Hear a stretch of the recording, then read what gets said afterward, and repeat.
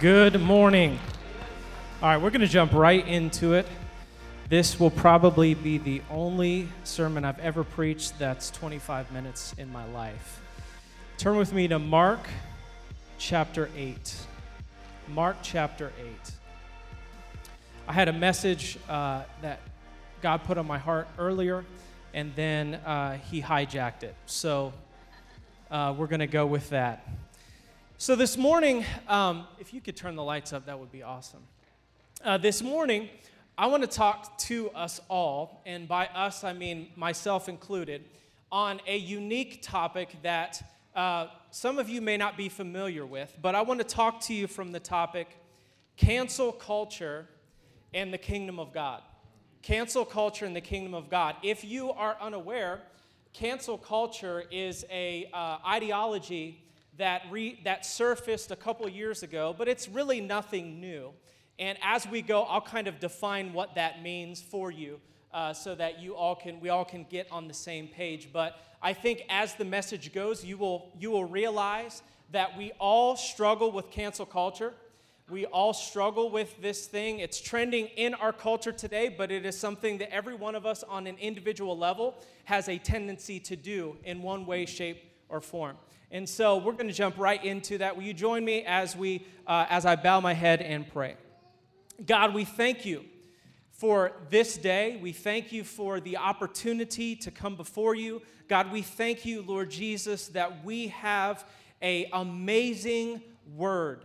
Father, the word of God that can speak to every single season, age, year that we are going through. And Father, that the things in this word, Father, can be things that steer us to see the kingdom manifest in the day that we live in. So God, we just pray that this word would come to pass, Father, that we would be inspired, transformed, and shaped by it. In Jesus' name, amen.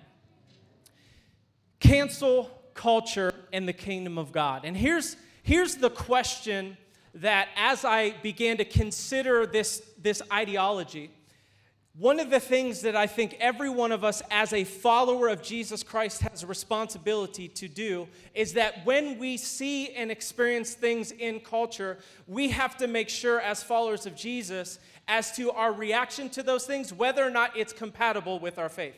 Amen. Whether or not it works within what the kingdom, seeing the kingdom of God come in this age. We have a responsibility to not react out of our flesh or not react out of our passions, but to go to Scripture, look at Scripture and say, okay, what does Scripture say? Because here's the truth. If we are going to be followers of Jesus, then one of our primary missions needs to be that His kingdom come, His will would be done on earth as it is in heaven. So we can't just respond to culture the way that culture responds. We have to take a look at Scripture and say, is the way that culture is responding to culture compatible with my Christianity? If it's not, then I need to go to the Scripture to look at what Scripture is saying, and I need to adjust and align myself with how the kingdom functions, because the kingdom will not come in a culture if we are not shaped by what the Word of God says. We know this, right? And so this word cancel culture was actually written about in Time magazine in 2019 as the premier rising ideology of the year. Time magazine wrote about it. Former President Barack Obama actually talked about cancel culture. Like, this is nothing new. This is something that came out of 2019. Let me tell you what the essence of cancel culture is. The essence, according to the article, the essence of cancel culture is that it is a modern-day movement to boycott someone or something when their actions are considered wrong, offensive, shameful, or egregious to anyone in any way. It is manifested primarily on social media or through internet outlets, and one of the goals, according to the article, is to eject someone or something from their influence, their livelihood, their social status, their character, their integrity, fame, etc., as a punishment for their questionable actions. It is described in other articles as the public shaming or humiliation of someone until they lose their prominence within their respective sphere of influence. A couple of examples of this and when I preface these examples, let me just it comes with a disclaimer. I'm not bringing them up to convince you one way or another about them. These are just examples within culture of cancel culture, okay? One of the examples that we have in 2019 is there's a comedian. His name is Kevin Hart. Anybody know who Kevin Hart is? Okay? He said something on Twitter that was homophobic in nature. And so there began this movement to cancel all of his tour stops because of this homophobic tweet on Twitter, okay? If you have Twitter, cancel it. Stay off of it. Because you'll see so many examples here of people who get themselves in trouble because of a post. Another example of cancel culture, once again, I'm not justifying her behavior, but Roseanne was canceled from her Roseanne reboot because of a racist tweet, okay? J.K. Rowling, the author of Harry Potter series, had it was a insensitive tweet about the LGBTQRSTUV.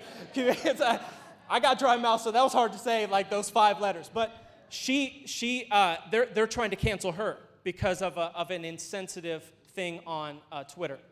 I even think back to Tiger Woods.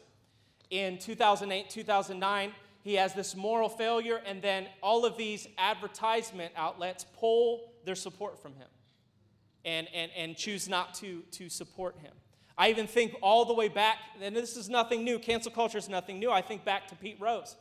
Here's an amazing athlete, made some mistakes as a gambler, and still to this day will not be allowed into the Baseball Hall of Fame. Still to this day. There's other more common or real ones right now. And one of those is the petitioning of changing the national anthem because of Francis Scott Key had slaves. And so there's this desire in our culture to cancel the national anthem.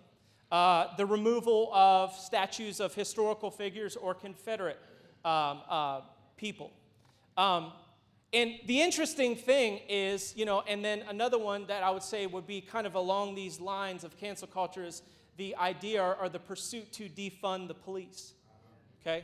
Now, it's funny because as I even say these things, you could almost have a pin drop in the room. Because every one of us is dealing with cancel culture. You can't even talk about anything. And I'm sorry, but the church needs to be the place where you have the conversation. We don't need other places. This needs to be the place where we refuse to give in to the fear of a man and what would happen if we say the wrong thing, because that's what prevents us from talking at all. I'm going to say the wrong thing, so I can't even say anything. So we're going to talk about these things. Cancel culture. Okay? Now, this is another thing that was mentioned in the article.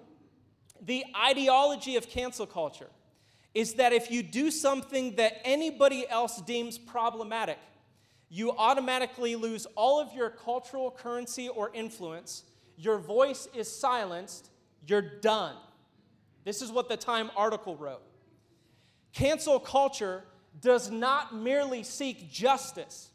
It wants a person or an institution to be punished indefinitely for the rest of their life. Another thing, and this is so important for us to understand about cancel culture ideology. Cancel culture wants to make a permanent judgment of who you are by attempting to define you by one moment. Right. It wants to say, you did this, that's who you are forever. And it will be relentlessly pursuing, reinforcing a belief about who you are because of one moment in your life. This is what cancel culture is, and this is what cancel culture does. Does anybody, as I was talking about these things, you started to think about some other stuff? This is the ideology of the day. Now, with all that being said, let me hear me clear.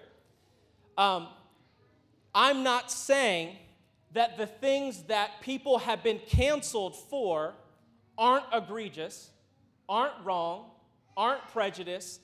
I'm not saying that at all. I was giving merely examples because the reality is that some things, in every place that we are when we're employed with something, there are codes of conduct. If you violate one of those codes, there should be some sort of measure of punishment as a result of that. And so I'm not saying that everyone who has been canceled is a victim. I'm not saying that, okay? But I want you to hear me clearly.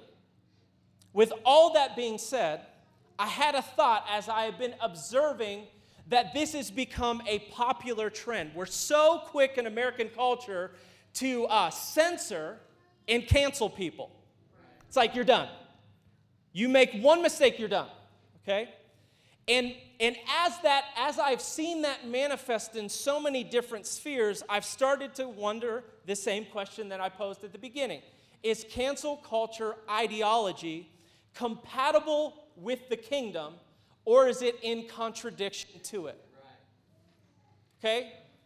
Because I love what Pastor Dwight said last week, if you cannot watch the news and be on Facebook and not get stressed out, turn it off. Because if you're not careful, you can be sucked into the vortex. And you can begin to start to just feel all of these things because of what you're seeing, listening to, hearing, watching. And it's so important. This is a critical question. Is this compatible with Christianity? Because as cancel culture is rampant in our American culture, we can all be tempted to react to anyone and anything the same way as everyone else does. But listen to me. We have the responsibility as followers of Jesus to discern what is the way that we navigate through it. So as I began to consider cancel culture, God reminded me of this scripture, Mark chapter 8, verse 15. Mark chapter 8, verses 14 and 15. Jesus has just fed 4,000 people with 7 loaves of bread and a couple of fish. Okay? He's just off the tail end of that miracle. And in verse 14, it says, "And they, the disciples, had forgotten to take bread and did not have more than 1 loaf in the boat with them." Okay? Just off the tail end of miracle, Jesus fed 4,000 people with 7 loaves of bread. Now the disciples are upset. There's 12 of them, and they only got 1 loaf. Did you forget the miracle that just took place? You're worried about 1 loaf, and he fed 4,000 people with 7 loaves? And so they're in the boat, and they're having this conversation, this interaction, and out of nowhere, Jesus responds almost from like left field with something that doesn't even apply to their current conversation, but is going at a deeper root. Because with Jesus, he always attacked the deeper issue. He wasn't going to respond with the surface level thing. He was going to talk about what produced the thing out of their mouth. Because out of the heart, the mouth speaks. Okay? So that he says this, and he was giving them orders. Okay? They're like, we only got 1 loaf. Oh my gosh, we need to go back to shore and get some more bread. And Jesus commands them. He was giving them orders saying, watch out, beware of the leaven of the Pharisees and the leaven of Herod. Now that seems, I don't know about you, but if you don't know, it seems like out of left field. Okay? Well, let's reread verse 15 again. And he was giving orders to them, saying, watch out. That's be on guard. That's protect yourself. That's don't be blindsided. Beware of the leaven of the Pharisees and the leaven of Herod. I don't have a whole lot of time to go into this passage and its meaning, but when Jesus, this is what I know. When Jesus says, beware of the leaven of the Pharisees and the leaven of Herod, he wasn't talking about baking soda or yeast. Okay? That's not what he is talking about here. Now, leaven, as many of you know, and you probably know it from eating one of Jerry's cinnamon rolls, leaven is the substance, or typically yeast, that is added to dough to make it ferment and rise. Ferment. Okay, that's literally what the dictionary said when it described or it gave the definition for leaven. Okay, so leaven, it's important to remember, leaven ferments. It causes the rise of the dough. My wife made pizza on Thursday, and I experienced a whole lot of leaven. It was so good. That dough was rising. Lemon ferments. It rises. What's interesting about the word ferment is there's also another meaning to this word ferment. And it literally means this: to incite and stir up. Beware of the leaven of the Pharisees and the leaven of Herod. He's not talking about yeast. He's prefacing another meaning behind this word ferment. It also means to incite and to stir up. So when Jesus is talking to the disciples and says, beware of the leaven of the Pharisees and the leaven of Herod, he isn't talking about the leaven in bread. He's talking about the leaven in them. If we're not careful, there is a leaven that can be added on the inside that will incite you and stir you up. And so this is what Jesus is talking about. See, here was the problem. The problem was that Jesus had just fed 4,000 people with 7 loaves of bread, and now 12 disciples moments later think they don't have enough bread because they're in the boat with Jesus and they only have 1 loaf. Listen to me. They didn't have a bread problem. They had a leaven problem. And the leaven in their minds was causing them to miss the kingdom solution because their mindset was being fermented by the leaven of the Pharisees and the leaven of Herod. And that's why Jesus said, beware, watch out. Because it will contaminate your mindset from missing the solution in the kingdom. Here they are having this carnal mindset when Jesus is like, I fed 4,000 people with 7 loaves of bread, and you got 1 loaf, and you don't see that I can still be the solution? Right. And this is where the disciples are in the boat. See, if we aren't careful, we will miss kingdom solutions for cultural issues in America today because our solutions are limited by the leaven of the Pharisees and the leaven of Herod. That's right. Now, I hope you're tracking with me because I'm going to get to what those things mean. What on earth is the leaven of the Pharisees and the leaven of Herod? Well, what we have to see is that they were representations of spirits in operation. Make no mistake about it. There are spiritual issues today. What did Paul say? Our battle is not against flesh and blood. There are spiritual originations behind things that are going on in the culture today. Listen, and here's the truth. You have to listen to this. When Jesus was in the boat with the disciples and they were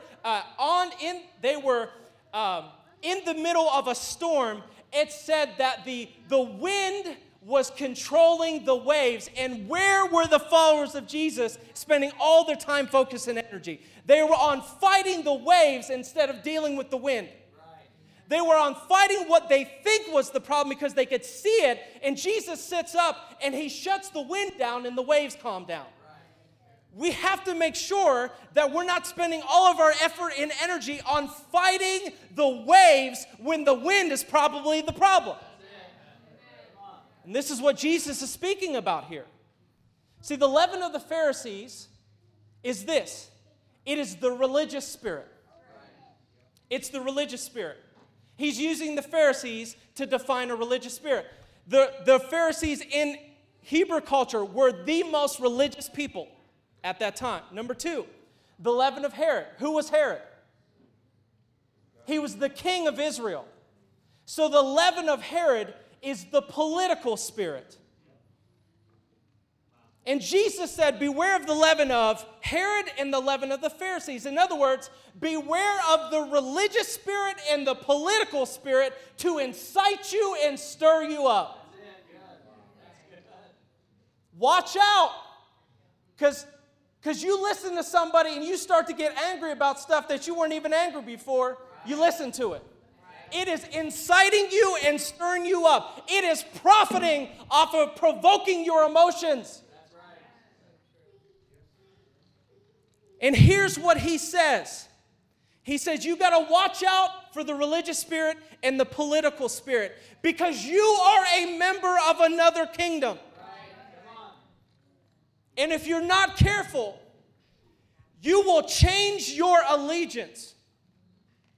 You will trade allegiances and you will align yourself with a political ideology and a religious ideology.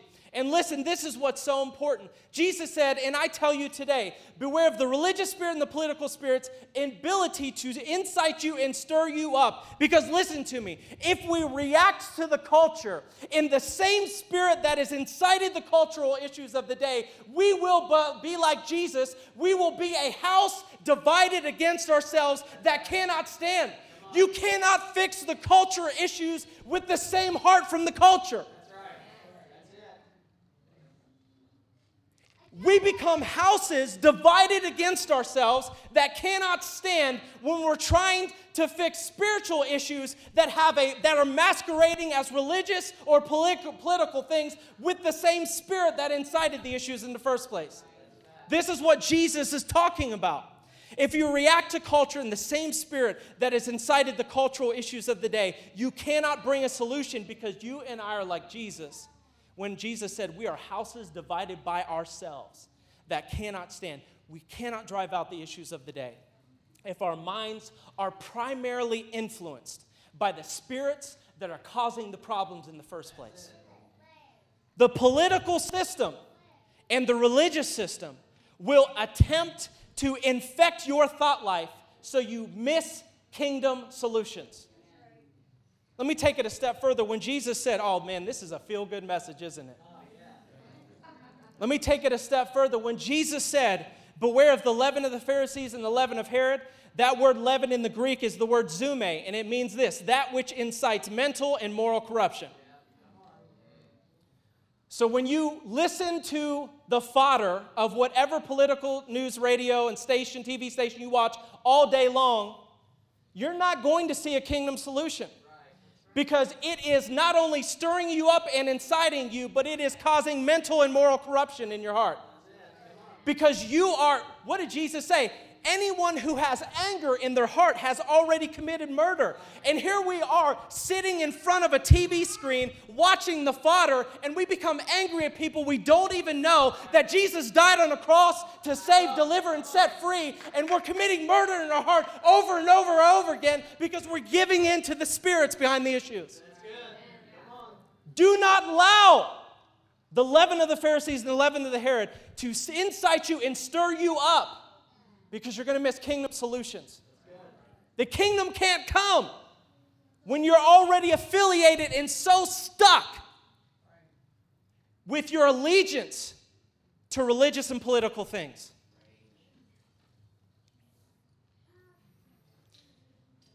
The kingdom culture that we're a part of, we have a responsibility to demonstrate in American culture. And it's being diluted and distorted by the inundation of the political and religious spirit that we see on Facebook every single day. So here's my question for everyone. Which kingdom is fermenting you? See, can I tell you the whole message is my response to what I've watched on Facebook, listened to on the radio, watched on the TV, and something rose up on the inside of me that said, you better look at what the Word of God says to be able to navigate through everything, because you are inciting and stirring yourself up by the leaven of the Pharisees and the leaven of Herod. You got to be careful.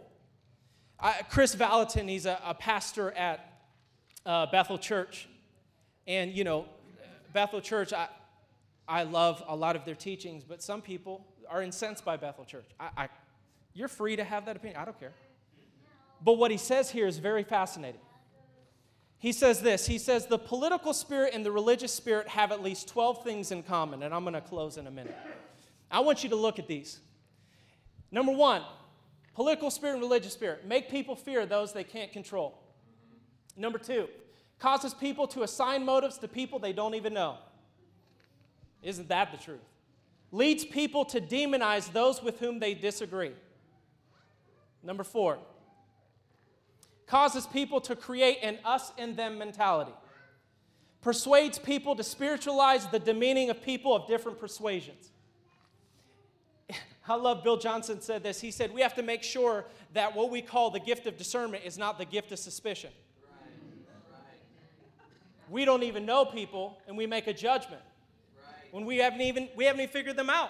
See, this is part of the problem in the culture. We can't even talk about this stuff because the people on Facebook may watch this, and they may get a 5-second clip, and they may crucify me for it. Saying I endorse it, you don't even know me. I hope they take that clip. It convinces people that they are justified in implying a different standard of behavior towards those who they deem wrong. Let's go on. It causes people to refuse to acknowledge the positive accomplishments of those they vilify. It convinces people to assign the blame for all the problems of society to one people group. It blinds people to their own prejudices. Number 10. It motivates people to judge themselves by their intentions and others by their actions. It causes people to redefine dishonoring attitudes as virtuous attributes. And number 12, people under its influence hunt in packs so they can feed off of the self-righteousness of others. Political and religious spirit. Are you thinking of any examples in our culture today that fit those characteristics? So again, I ask you all this morning, is cancel culture ideology compatible with the culture of the kingdom, or is it in contradiction to it? The answer, my answer, is no. Because its roots are not in the kingdom. And here is where cancel culture and the kingdom culture are different. Kingdom culture doesn't hold people to a standard of perfection.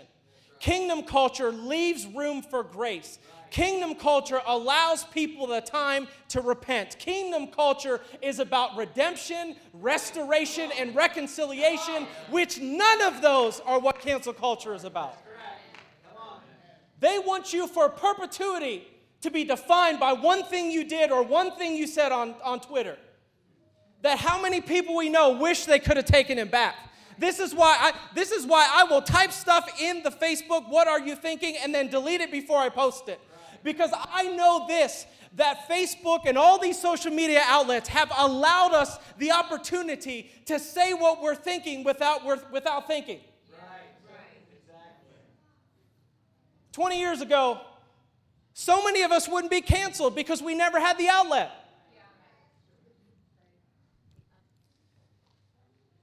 I'm going to end it here because I could say more. Colossians chapter 2, verses 12 through 14. Let me show you the cancel culture of the kingdom. This is in the Passion Translation. For we've been buried with him into his death. Our baptism into death also means we were raised with him when we believed in God's resurrection power, the power that raised him from death's realm. This realm of death describes our former state, for we were held in sin's grasp. But now, say now, we've been resurrected out of that realm of death, never to return, for we are forever alive and forgiven of all of our sins. You better see the cancel culture here. He canceled out every legal violation we had on our record in the old arrest warrant that stood to indict us. He erased and canceled all our sins, our stained soul. He deleted it all, that it could not be retrieved. Everything we once were in Adam has been placed onto his cross and nailed permanently there as a public display of the cancellation culture of the kingdom. The kingdom of God is about this. The only cancel culture that exists in the kingdom is that Jesus canceled our debt of sin so that we wouldn't be canceled by our sin. That is the only cancel culture that exists in the kingdom. The kingdom of God is not about canceling people and canceling things. It's about embracing people who repent, that they might walk out restoration and redemption and reconciliation. 1 Corinthians said we have been given the ministry of reconciliation, which means we chase people down the same way that God chases us down, because it's the goodness of God that does that. It is the kindness of God that brings people to repentance, not condemnation, not public shaming. The only thing that's shamed by Jesus is the stuff that he took to the cross, because it goes on to say here that he took that which shamed you and he displays it publicly. He drags it behind him. This is the cancel culture of the kingdom. And how many of you see that they are on polar opposites of the spectrum? So I encourage you this morning to beware the leaven of the Pharisees and of Herod. I read this on Facebook of all places, and it's by a Christian rap artist. He said this. It's by a man named KB, or that's his stage name. He says, "This is the church. We will rebuke you when you're wrong. We will forgive you when you repent, but we will not cancel you when you are down, for Christ will not cancel us." Cancel culture is not kingdom culture. We don't just applaud the righteous, we restore the fallen. This is the kingdom culture. Will you stand with me? So here's my question this morning. That's amazing. And this is the sobering question of the day. Do you have any leaven in your heart?